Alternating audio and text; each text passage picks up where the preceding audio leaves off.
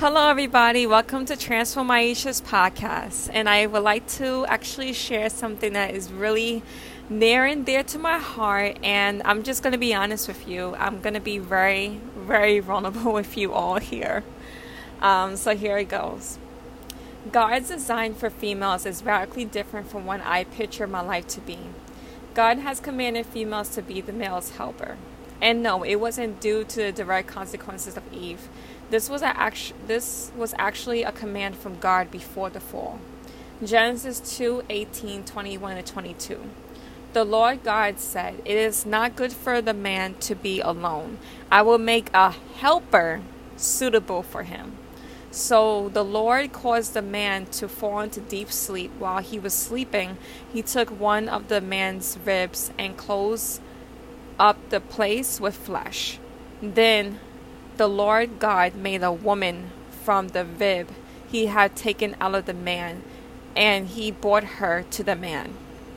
God also gives a clear command on how females should conduct themselves at home. Titus 2:1-5. You, however, must teach what is appropriate to sound doctrine. Teach the older man to be temperate, worthy of respect, self-controlled, and sound in faith, in love, and endurance. Likewise, teach the older women to be relevant in the way they live, not to be slanderers or addicted to much wine, but to teach what is good. Then they urge the younger women to love their husbands and children, to be self-controlled and pure, to be busy at home, to be kind, and to be the subject of their husbands, so that no one will malign the word of God. I added verses 1-2 in this topic because in verse 3 it says likewise. Therefore, women are commanded to follow verses 1 and 2. And we do this so that at the end of what it says, so that no one will malign the word of God. So it just shows to me that we're doing this to glorify God. In addition, wives must do the following. Ephesians 5:22-24. Wives, submit yourselves to your own husbands as you do to the Lord. For the husband is the head of the wife, as Christ is the head of the church, his body, of which he is the Savior. Now, as the church submits to Christ, so also wives should submit to their own husbands in everything. This is extremely encouraging to me as well, because males have a significant role as well. Men are commanded to do the following. Ephesians 5:25-29. Husbands, love your wives just as Christ loved the church and gave himself up for her, to make her holy, cleansing her by washing with water through the word, and to present her to himself as a radiant church, without stain, wrinkle, or any blemish, but holy and blameless. In the same way, husbands ought to love their wives as their own bodies. He who loves his wife loves himself. After all, no one hated their own body, but they feed and care for their body, just as Christ does the church. Therefore, even though the wife has to submit to her husband, be busy at home, stay self-controlled, and other responsibilities, the husband has the responsibility to love his wife. To love his wife as Christ loved the church. I do not believe that my future husband should boss me around or treat me like his maid or treat me harshly. As an ex-feminist, these biblical concepts are really tough to accept. I am choosing to accept them. I am choosing to cherish this role. I love that I can be a servant like Jesus. I can choose to put someone else's interest over mine. I can choose to glorify God with my life. But at the same time, I do believe in the importance of self-care and laying at Jesus' feet, because it shows many different verses, like love the Lord with your whole heart, soul, strength, and mind, and how Jesus spent a lot of time with God. So I do believe in sitting at the Lord's feet, having self-care with God, but also embracing biblical womanhood as well. So just having that balanced type of life. Therefore, I will not embrace biblical womanhood for my future husband or for God.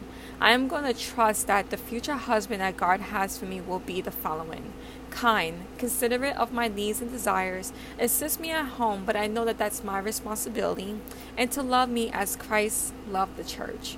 I'm going to trust that my future husband will give himself up for me as well. Therefore, both the husband and the wife is required to sacrifice and to give. Both parties are expected to love each other the way how Christ wants us to love. Therefore, I'm going to wait for my future husband because I know now that relationships are not about having my needs met, being happy, and feeling complete. It is about giving and sacrifices for one another to glorify God and say thank you to all that God has done in my life. I see biblical womanhood, dating, and marriage entirely different now. I am no longer a feminist but God's servant. I do whatever God wants me to do and I glorify Him. I trust that He will be there for me in the process and that His love will shine through all the circumstances at His timing.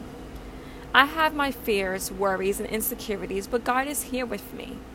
Thank God for His word and for the sisters that are in my life. Those two things will carry me as I embrace the possibility of being in a season of dating and being a wife in God's timing. For now, I would gladly and sincerely submit my life to Jesus and play the role of a wife to Him proudly. I will embrace my season and know that my entire life is God and God alone. I love God so much and I want to do anything for Him.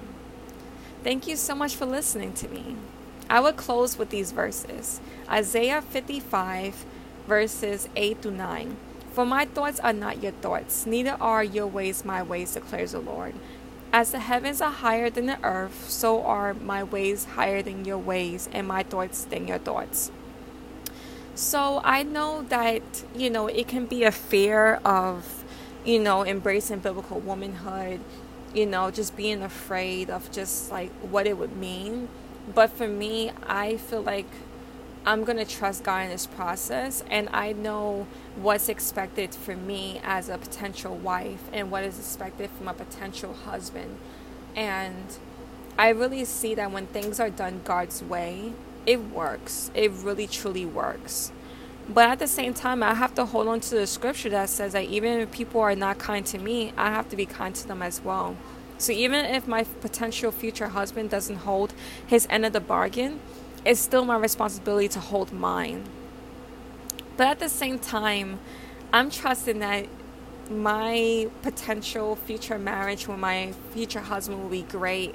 And I really am grateful about my current season now as a single disciple. But I know that embracing this expectation of biblical womanhood and throwing away what I feel like life should be like is going to be the best thing that I could ever do. And I'm going to push forward, and I'm going to love God with everything in my life and choosing to let go of anything that is not with God. Because at the end of the day, everything that I do is for God, and it's to glorify Him and to live for Him, because God has done the same thing for me. So thank you so much for listening to Transformations podcast, and I hope everyone have a great day. Okay, take care, everybody. Bye-bye.